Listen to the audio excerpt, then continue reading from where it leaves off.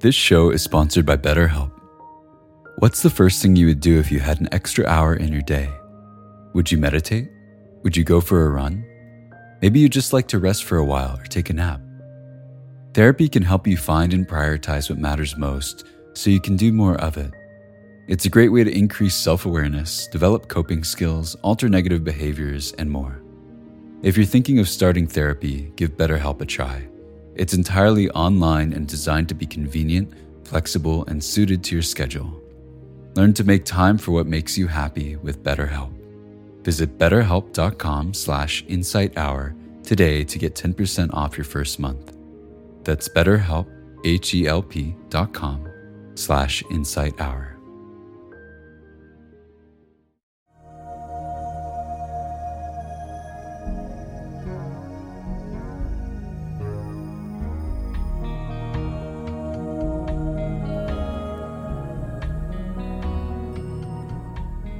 Welcome to the Joseph Goldstein Insight Hour.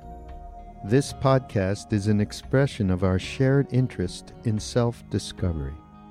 Join Joseph as he shares his deep knowledge of the path of mindfulness. If you are interested in supporting this podcast, please go to BeHereNowNetwork.com/Joseph.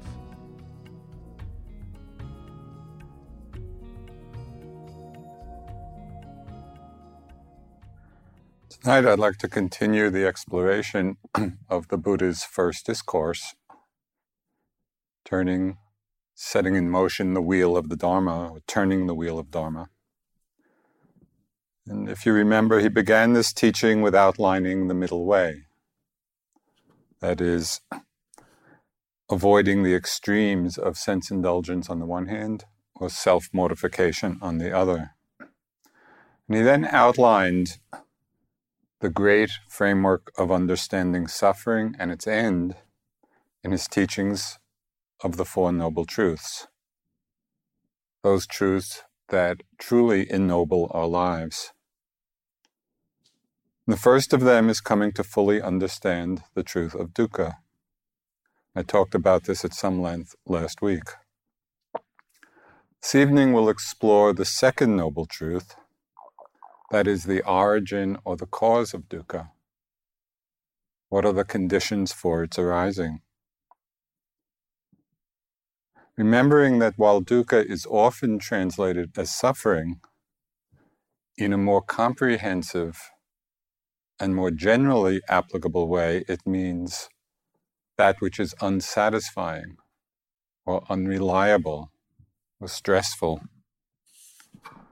So this is from the Buddha's words of his first discourse. He said, "Now this, bhikkhus, is the noble truth of the origin of dukkha. It is this craving which leads to renewed existence, accompanied by delight and lust, seeking delight here and there. That is craving for sensual pleasures, craving for existence, craving for non-existence."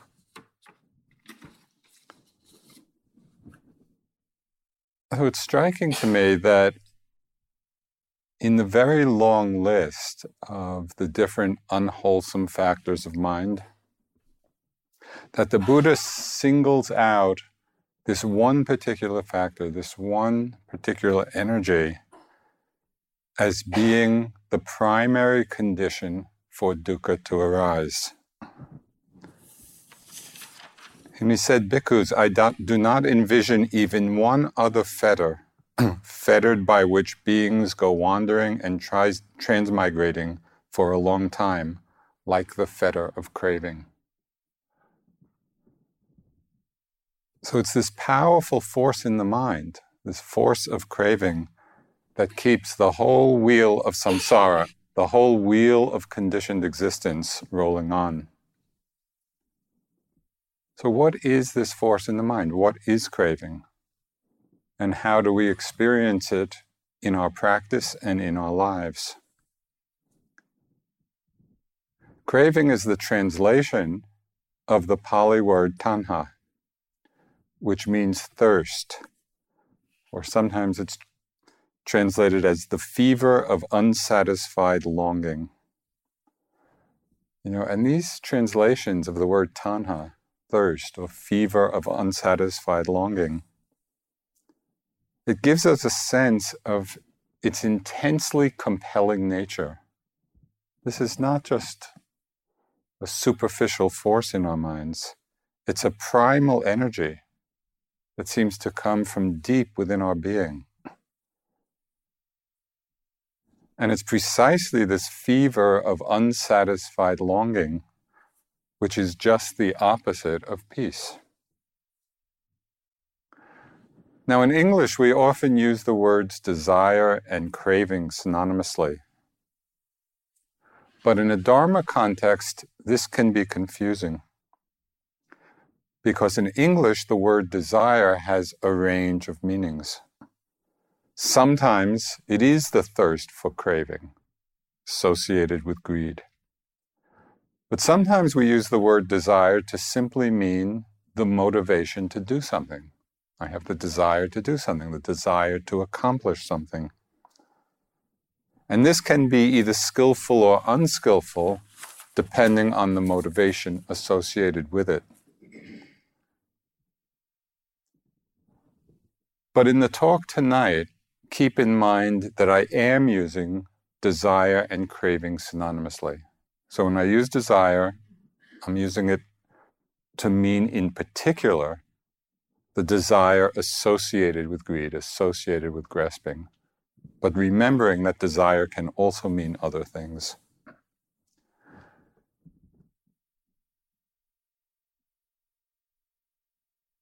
Just to remind you again, I said this in the very first talk on this first discourse of the Buddha, but it inspires me to think, the Buddha sat under the tree.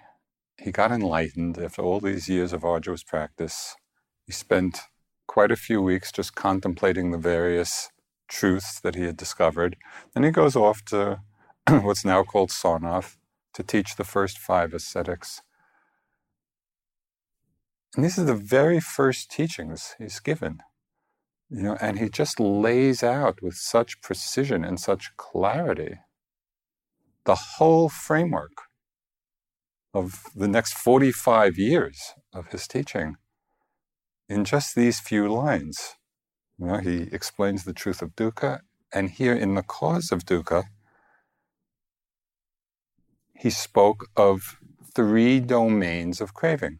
He just laid it out so clearly. If we want to understand craving, we can look at these 3 arenas of our lives. He said, it's craving for sense pleasures, craving for renewed existence or becoming, and craving for non-existence or annihilation. So the first of these, and the most obvious, is the familiar desire for pleasures of the senses. These are the pleasant sights and sounds, pleasing smells and tastes, the pleasant sensations in the body. And we can also include in this the agreeable, pleasant states of mind, when we consider the mind as simply the 6th sense.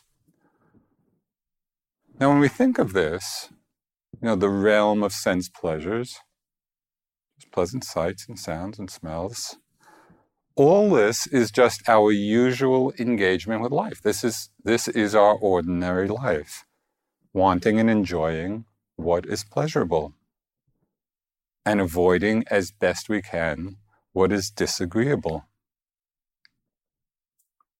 So it doesn't seem particularly striking. Isn't this just how we would want to live? But here the Bodhisattva, in his quest for Buddhahood, began a very revealing analysis of his own and our situation.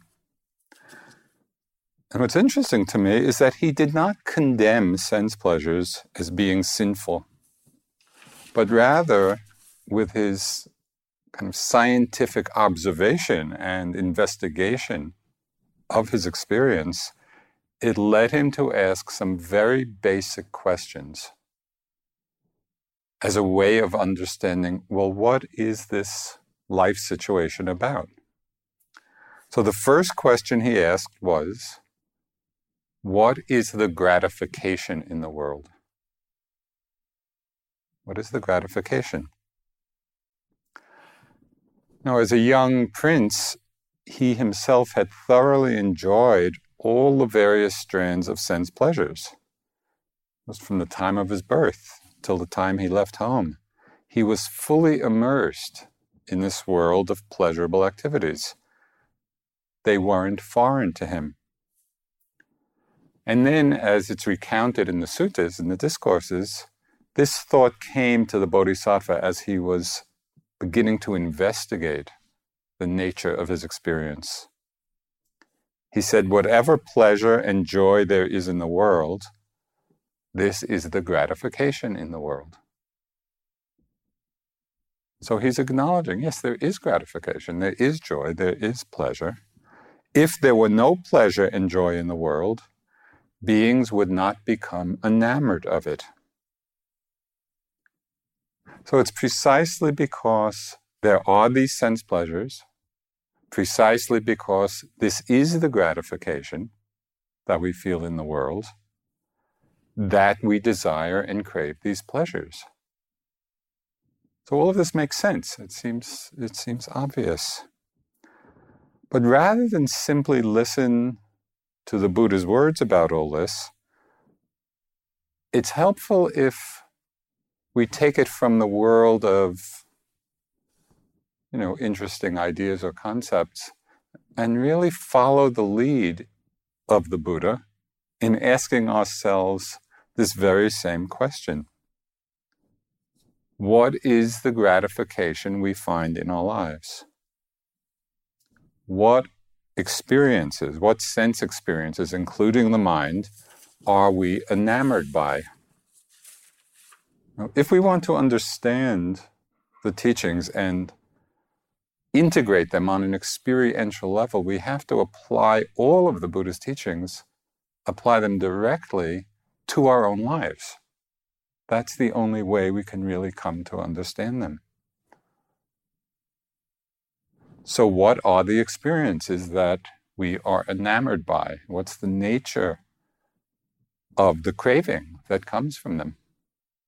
So on one extreme, there might be obsessive cravings, that consume our lives. And we're familiar with a wide range of addictive desires. There could be addictive desires for food, for sex, for alcohol, for drugs, for success, for power, for wealth, for possessions, for fame, for comfort, even for love. People can become addicted and crave that feeling. And much of the world's great literature is just about these very themes of people's lives obsessed by particular desires. Or we may have the same desires, but not necessarily on an obsessive level. For all of those different things. But still as the driving force behind many of our actions. So it's worth examining carefully the motivating forces in our lives. Becoming conscious of what it is in the course of a day, becoming conscious of what it is that we desire, and the gratification that motivates us to act. So we're really seeing it. So they're the obsessive desires that can consume a life. There are these same desires, but on perhaps a less obsessive level. But we can also see craving on a more momentary level. Maybe it's just a passing thought of wanting. And there's a story about this which I heard secondhand, so I can't vouch for its accuracy, but it illustrates the point so beautifully. Somebody told me of a talk that the Dalai Lama had given in LA. So they were recounting the Dalai Lama's talk to me. And they said that in this talk, the Dalai Lama had spoken of the ride between his hotel and the place where the teachings were being given. And every day they drove on the same road. And it happened to be on a road where there were a lot of stores with the latest technological gadgets. And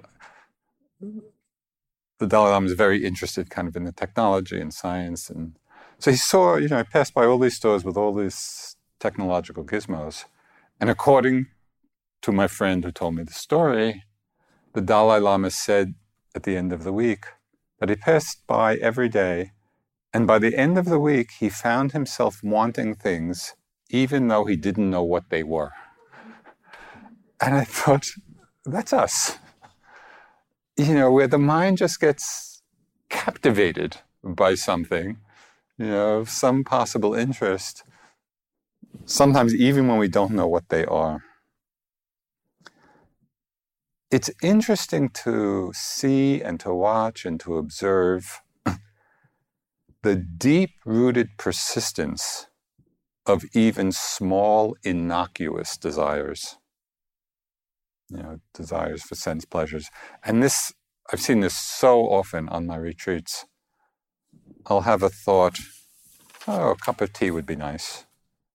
And I'll just notice the thought, and it'll come and go. And 20 seconds later, the thought is there again. Oh, cup of tea. I watch it. I'm very mindful. I see that it's just a thought. It comes and goes. 40 seconds later, thought, 4, 5, 6, 7 times the thought may come. 8th time I get the cup of tea. It's just waiting. It's just waiting for that one moment when we're a little less attentive. And so this force of craving, whether it's a really big one or just a very little one, it's a very powerful, habituated force in the mind.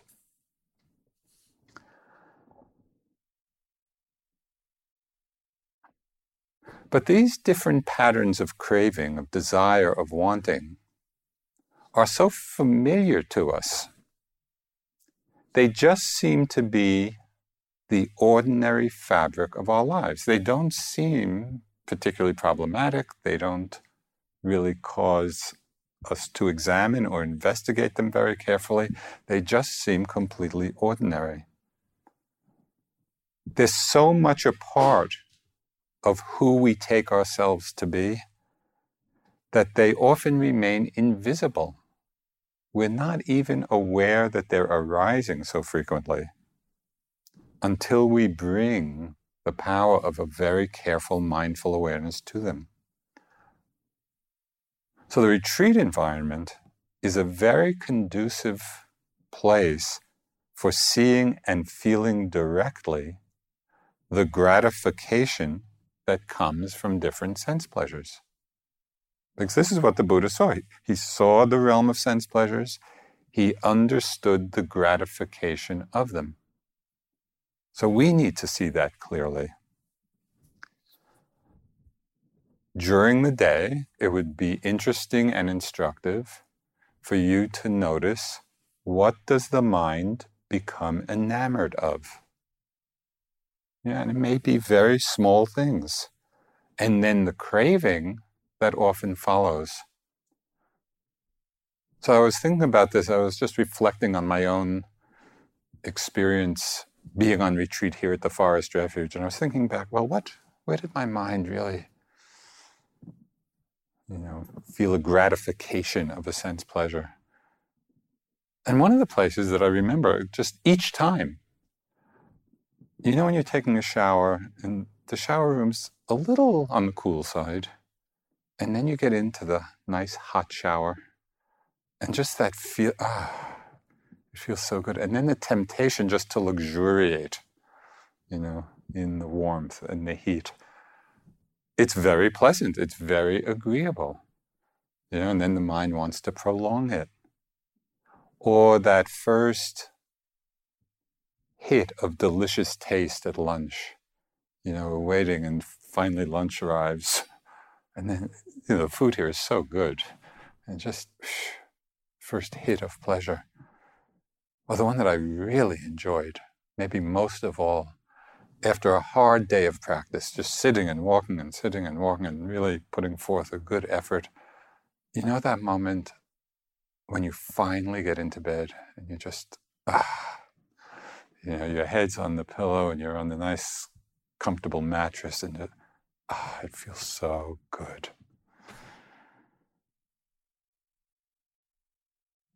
So these are kind of little sense pleasures where we can understand the gratification. Yes, there is a gratification. It brings us a certain pleasure. So we want to notice that, not just skip over them. It can also be, this gratification can also come in the enjoyment of pleasant fantasies and our desire for them to continue. At times, they might be enticing sexual fantasies, or food desires, or fantasies about work. Are you familiar with the yogi phenomena of vipassana brilliance? Where we're sitting, meditating, and we just get all these brilliant ideas about a work or project or the book we're going to write or something. And all of a sudden, we're just caught up in the brilliance of our minds and what we're going to do. Or perhaps the more familiar phenomena of the Vipassana romance, where whole relationships are played out in the mind. And often, we haven't even met the person. And yet, we're enamored of the pleasure of the fantasy. And we get caught up in it. So at some point of looking at all these various ways of gratification of the sense pleasures, at some point of investigation and reflection, we might resonate with the Buddha's words when he said, "Whatever gratification there is in the world, that I have found." So he just fully explored that realm of being gratified by the senses. Or are we still holding out some hope, for some new and unexpected gratification? What are we hoping for? It's going to be a pleasant sight or a pleasant sound or smell or taste or sensation or mind object. Well, the Bodhisattva did not stop with this acknowledgement, investigation, realization of what constitutes the gratification in the world. But that was the first step. He really explored it. But then he asked the next probing question. "O bhikkhus, I set out seeking the drawbacks in the world." So first he sees the gratification, then he explores, okay, well, what's the drawbacks? Now, drawback is one translation of the Pali word adinava. I'm not sure about the pronunciation. But this Pali word, can also be understood as defects, disadvantages, dangers. Okay, what are the drawbacks, the defects, the disadvantages, the dangers? Colloquially, we might call it the downside of things. What's the downside of these gratifications? So the Buddha went on, "And whatever drawbacks or dangers there are in the world, that I have found. That the world is impermanent, bound up with dukkha, subject to change." So he's really seeing very clearly, yes, there is the gratification, but these are the drawbacks. They're impermanent. They're dukkha. They're unreliable. They're subject to change. And so what the Bodhisattva is here calling the drawbacks of the world is precisely the truth of dukkha that we talked about last week. But how many of us in our lives, when times are good, when we're happy in the enjoyment and gratification of the various joys and pleasures of our lives or of our meditation practice, how many of us in those times, when things are agreeable and joyous and we're happy in the gratification, how often do we have enough prescience or foresight to stop and consider, well, what are the drawbacks here? What's the downside of this experience? Do we do that? Do we investigate at those times or not? Are we simply lost in the enjoyment and the craving and the desire for more?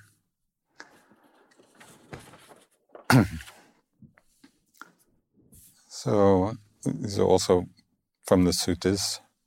People, the Buddha said, who are not free from lust for sensual pleasures, who are devoured by craving for sensual pleasures, who burn with the fever of sensual pleasures, who still indulge in sensual pleasures. The more they indulge in these pleasures, the more their craving for sensual pleasures increases, and the more they are burned by the fever of sensual pleasures. Yet they find a certain measure of satisfaction and enjoyment in dependence on the 5 chords of sensual pleasure. Is that us or not? We're not free from desire for them. We are sometimes devoured by them. We are burning to some degree in the fever of them. And the more the desire increases, and yet we still find a measure of satisfaction and enjoyment in them. So how can we understand this?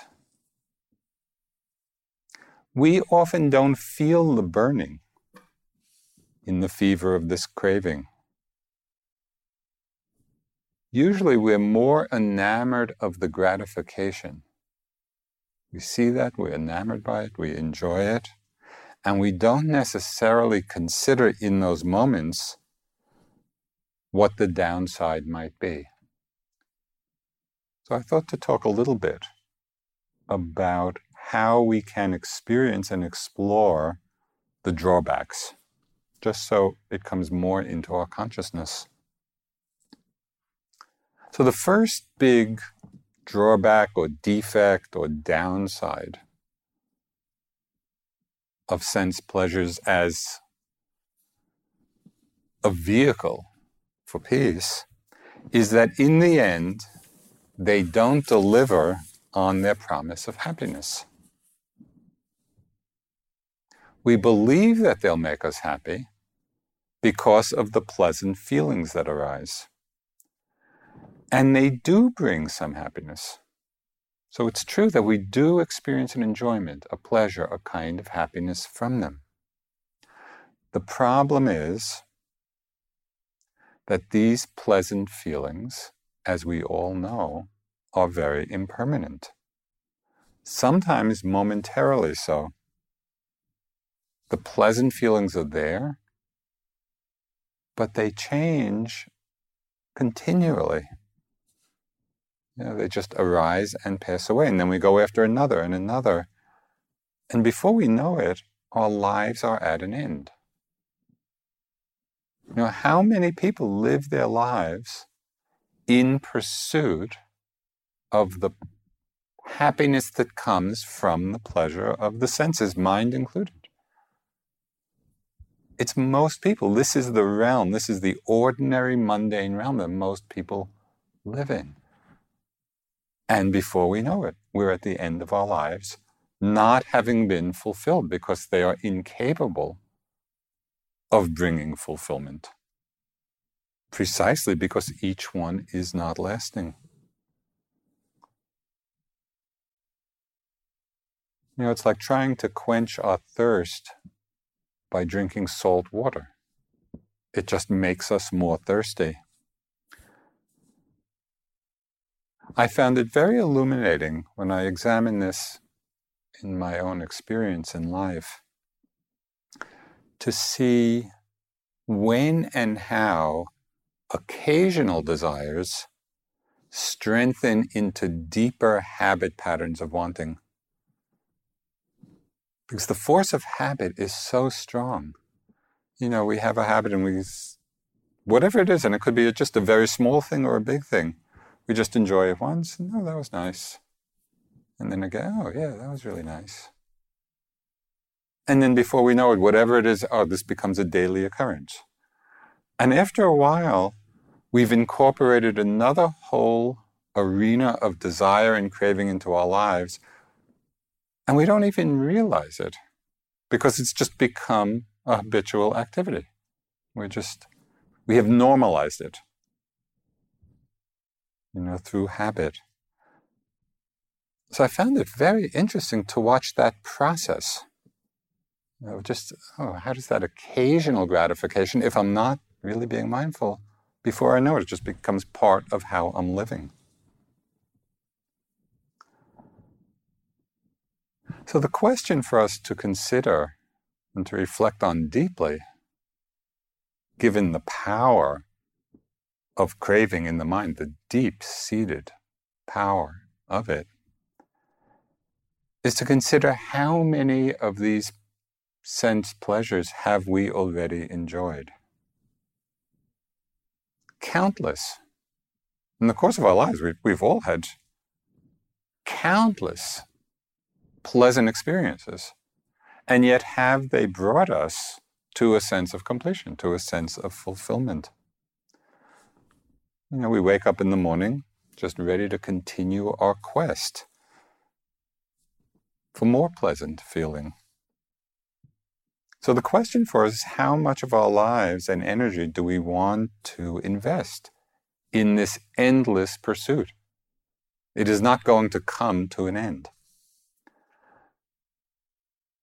Now, although we're all lay people living in the world and engaged in the world of sense pleasures, so this is our ordinary lives, still, for all of us, I think, some very deep part of us knows, and we've seen to some extent, the downside and the drawbacks of them, that they are not the way to peace.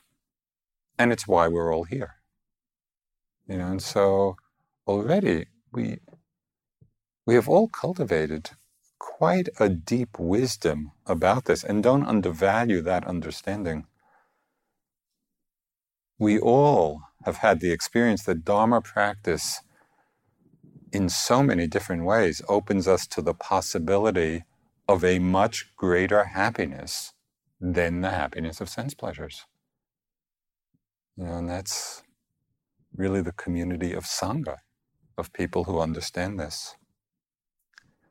So the first drawback of relying on gratification for sense pleasures for our happiness is that it doesn't finally accomplish our aims. It doesn't deliver on its promise. The second danger of relying on this gratification is that when the craving becomes a strong and powerful force in the mind, it can lead to many unwholesome actions, creating unskillful karma, which in turn leads and brings us more suffering. The Buddha talked of 9 things, 9 activities that are rooted in craving. I'll just mention a few of them. It's the activity of pursuit, of acquisition, of desire and lust, of selfish tenacity, possessiveness, avarice, concern for protection, protecting what we have, quarrels, strife, and dissension, offensive talk, slanders, and lies. All of those things are rooted in this habit energy of craving in the mind.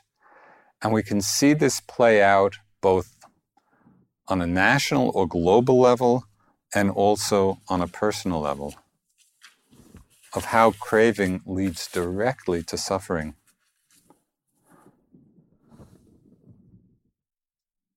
What's striking about the recent financial meltdown in this country and in other parts of the world as well where millions of people have lost their jobs, have lost their life savings, have lost their homes. So these are very real things in people's lives. What's striking is that driven by one desire or another, people and institutions assume these huge amounts of unmanageable debt, grasping at things beyond the means to pay for them, until eventually just the whole edifice collapsed with all the attendant suffering. So what was all of that rooted in? It was all rooted in craving. It was all rooted in greed. So this second noble truth, the origin of dukkha, this is not a hypothetical proposition. I mean, this is not just kind of the Buddha creating a nice philosophy. That craving is the origin of suffering plays out so often in society at large, and it plays out in our own lives.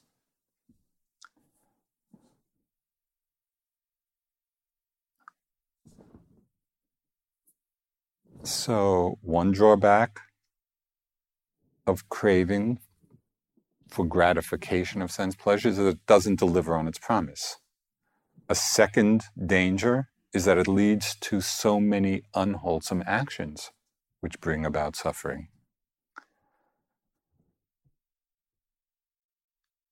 We can also experience a third disadvantage or downside of craving right in the immediacy of our own meditation practice.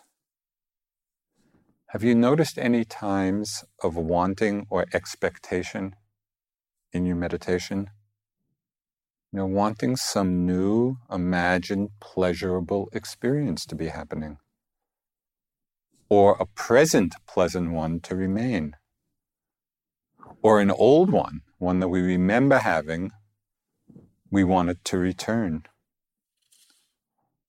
This is a teaching from Dilgo Khyentse Rinpoche, one of the great Tibetan Dzogchen masters.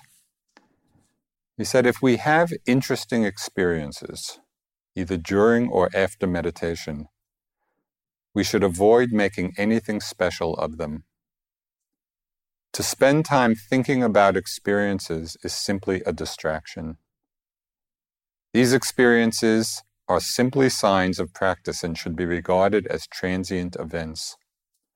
We should not attempt to re-experience them, because to do so only serves to distort the natural spontaneity of mind. All phenomena are completely new and fresh, absolutely unique, and entirely free from all concepts of past, present, and future.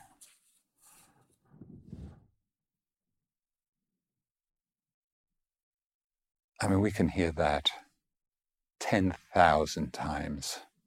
And yet in our practice, how often are we looking for the special experience, the pleasant experience? The danger here is that this expectation, the wanting, itself brings agitation, it brings suffering. What makes this particular danger so seductive is that it often comes disguised as Dharma aspiration. It seems like something good. We confuse expectation with our aspirations for our practice. But these are really two very different mind states, and it would be helpful to distinguish them clearly in your own mind. Aspiration can inspire us. We can have an aspiration for awakening, for Buddhahood, for enlightenment, to be of service to all beings. We can have the most noble aspirations. That's very different than an expectation that any particular thing should be happening right now in our practice. Expectation only leads to cycles of hope and fear. Hope that what we want will happen, fear that it won't happen. And so we just get caught on that seesaw. This is not an insignificant pattern. There's a very interesting dialogue in the suttas about this. And it's a very good teaching. So I'd just like to read, it's a dialogue. So on one occasion, the Blessed One was dwelling at Rajagaha in the bamboo grove. Now on that occasion, the Venerable Asaji was dwelling in a potter's shed, sick, afflicted, gravely ill. Then the Blessed One dressed and taking bowl and robe approached the Venerable Asaji and said, I hope you are bearing up. I hope you are getting better. I hope that your painful feelings are subsiding and not increasing. Venerable Sir, I am not bearing up. I am not getting better. Strong painful feelings are increasing in me, not subsiding. I hope, then, Asaji, that you are not troubled by remorse and regret. Indeed, Venerable Sir, I have quite a lot of remorse and regret. The Buddha said, I hope, Asaji, that you have nothing for which to reproach yourself in regard to virtue. I have nothing, Venerable Sir, for which to reproach myself in regard to virtue. Then if you have nothing for which to reproach yourself in regard to virtue, Asaji, why are you troubled by remorse and regret? Okay, now we get to the heart of it. Formerly, Venerable Sir, when I was ill, I kept on tranquilizing the bodily formations, but now I do not obtain concentration. As I do not obtain concentration now, it occurs to me, let me not fall away from the path. Okay, he's old, he's sick, things are getting worse. He can no longer attain concentration. So he feels remorse and regret. And then the Buddha says, and this is really helpful to remember, it is only those ascetics and Brahmins, Asaji, who regard concentration as the essence and identify concentration with the path, failing to obtain concentration might think, let us not fall away. When we make any particular experience, when we hold the experience to be the essence of the path, then when it falls away, we might have remorse and regret. But the essence of the path, the essence of freedom, is not in any particular experience. So the next time you feel frustrated in your practice, the next time you feel some agitation, look to see if there is some expectation which is operative.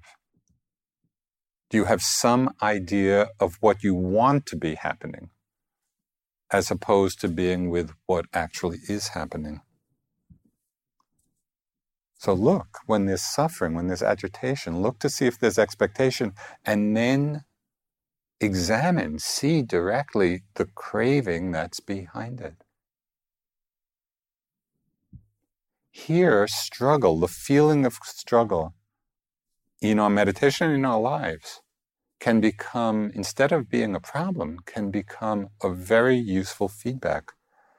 Because struggle, the feeling of struggle, always signifies that something is arising in our experience, in our lives, that we're not accepting. Because if we were accepting it, we wouldn't be struggling. So non-acceptance is really just another word for wanting. We don't accept this and we want that. When we have the courage to see the world and our life experiences clearly, we can recognize both the gratification that is there. And the Buddha acknowledged this. There is a gratification. There is a kind of joy and pleasure that we get from agreeable sense experiences, including pleasant meditative experiences. But at the same time that we see and acknowledge the gratification, that we also see and investigate and explore, well, what are the drawbacks here? What are the dangers? What's the downside of this? So then we go beyond the superficial or the conventional level of understanding our lives, of understanding our own habitual patterns. And so when we look deeper and enlarge the scope of our vision, it leads to a wiser relationship with everything that's arising. Okay, so we've talked a lot about desire or craving for sense pleasures. So there's going to be a speed course through the other two. The second kind of craving the Buddha spoke about, in a way, goes even deeper than the craving for sense pleasures. And that's called craving for renewed existence, or craving for becoming. And it's the basic urge or desire to be. It's the desire for continued existence, particularly in pleasant realms or circumstances. And we know this life force, it's just so powerful, this desire to continue existence.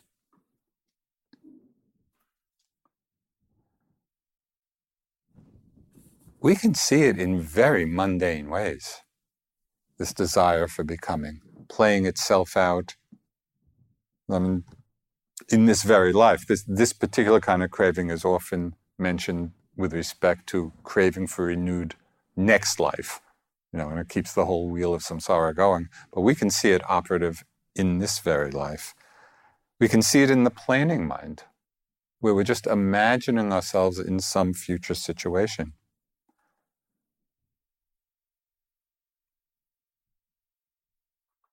Could be in a work situation, where we're planning ahead, or an idea for a vacation.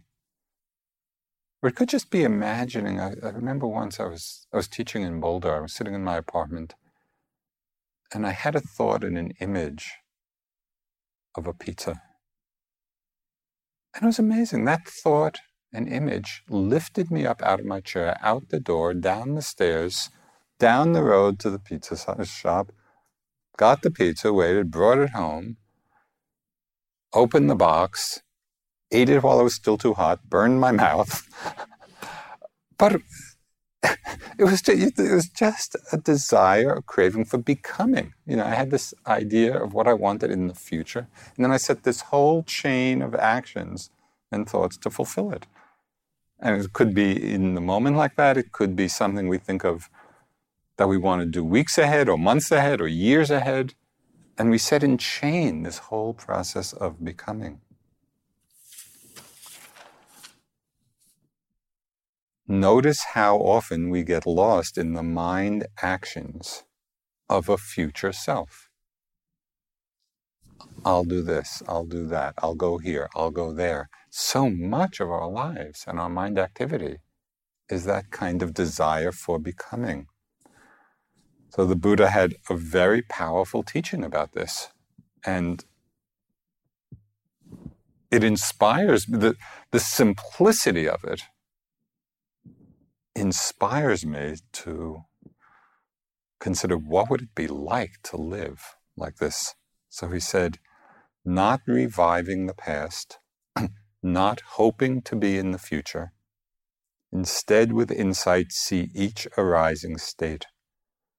Not craving for past experience, not setting one's heart on future ones, not bound up in desire or craving. What could be simpler? Just dropping into the moment, aware of what's arising.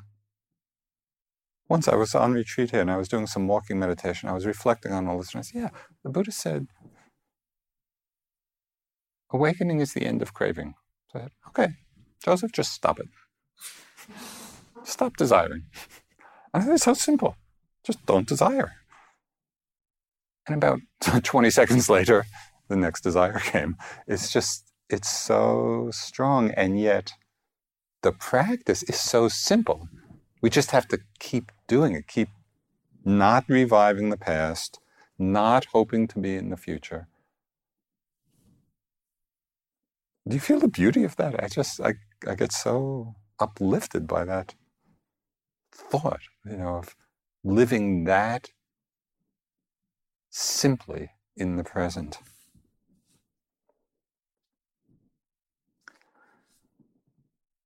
On a more momentary level, we can see this craving for becoming very clearly in our meditation practice itself. Just, as we're with the unfolding process, even if we don't have, the craving, some big expectation for some great, wonderful experience, how often in our meditation do we have the sense of just leaning forward into the next moment, as if somehow the next step, or the next breath, or the next sensation, or the next thought will resolve everything. It's like we don't quite trust that it's all here now. So we're here, we're mindful, but just that leaning into the next one and leaning into the next one. And so we're always toppling forward, and that's just another kind of craving for becoming. I call this the in order to mind. We're with one experience in order for something else to happen. Now, how often are we with unpleasant sensations and we're trying to be mindful of them, and we're feeling them and observing them and watching them in order for them to release? Or how often are we with some emotion, that may be coming up quite strongly or powerfully or mildly, and we're watching it or feeling it and opening to it in order to explore it more deeply, in order for it to cathart or something. We have some idea of how we would like to see it unfold. And that's just craving for becoming. It's just leaning into the next moments. Here we're not seeing each of these experiences simply as insubstantial, empty phenomena arising and passing in the moment. So that's our practice. It's to remember to drop back. We forget that liberation is not about becoming or getting anything. It's not about holding on. It's not about craving or clinging. The whole practice of freedom, the practice of liberation, is the practice of not clinging, of not holding on, of letting go, of letting things be. Ramana Maharshi, the great Indian saint, he just captured this so beautifully in his little teaching. He said, try to be less, not more. We're always trying to gain something.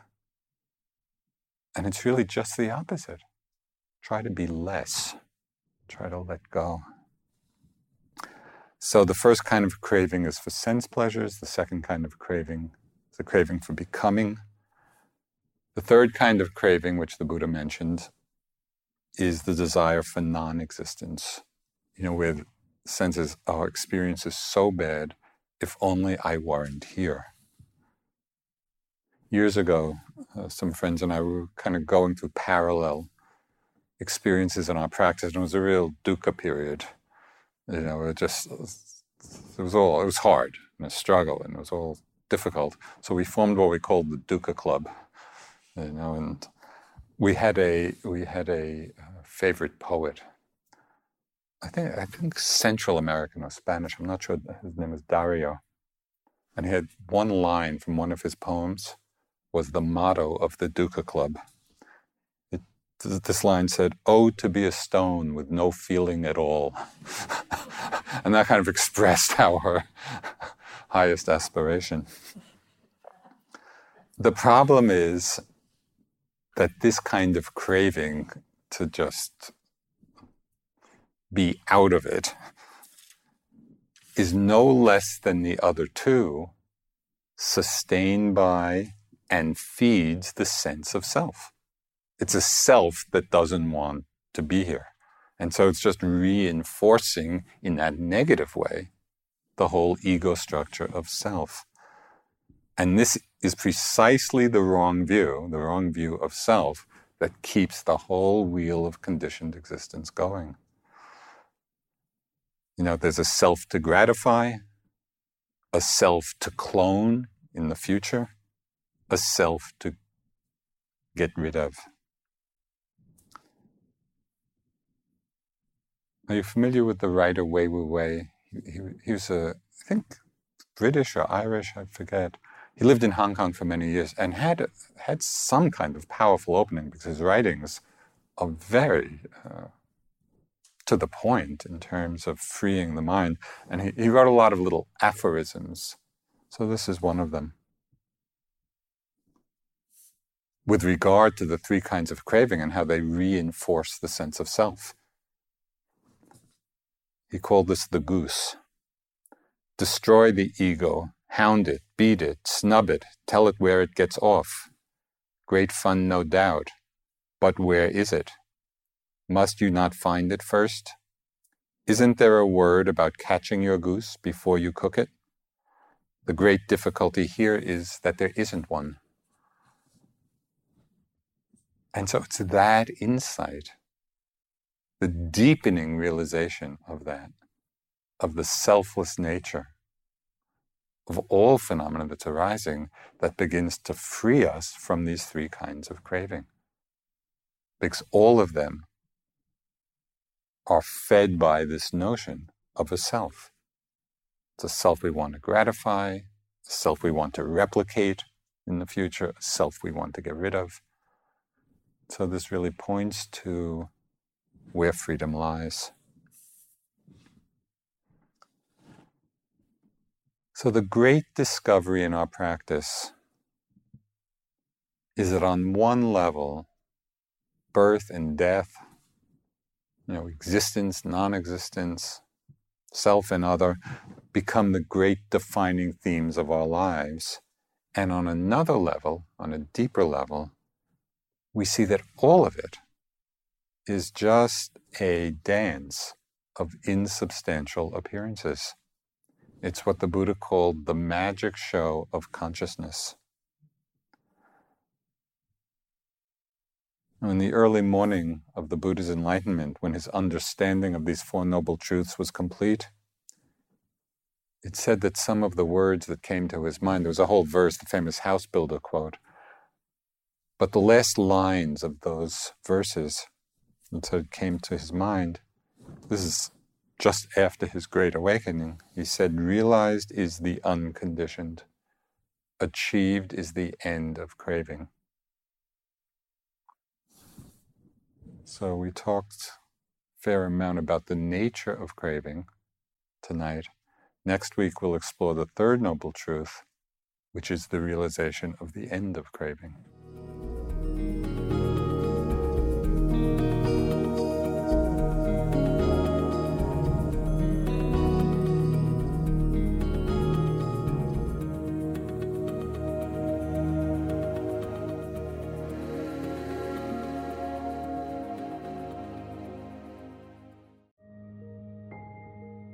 This show is sponsored by BetterHelp. What's the first thing you would do if you had an extra hour in your day? Would you meditate? Would you go for a run? Maybe you just like to rest for a while or take a nap. Therapy can help you find and prioritize what matters most so you can do more of it. It's a great way to increase self-awareness, develop coping skills, alter negative behaviors, and more. If you're thinking of starting therapy, give BetterHelp a try. It's entirely online and designed to be convenient, flexible, and suited to your schedule. Learn to make time for what makes you happy with BetterHelp. Visit betterhelp.com/insighthour today to get 10% off your first month. That's BetterHelp, HELP.com/insighthour.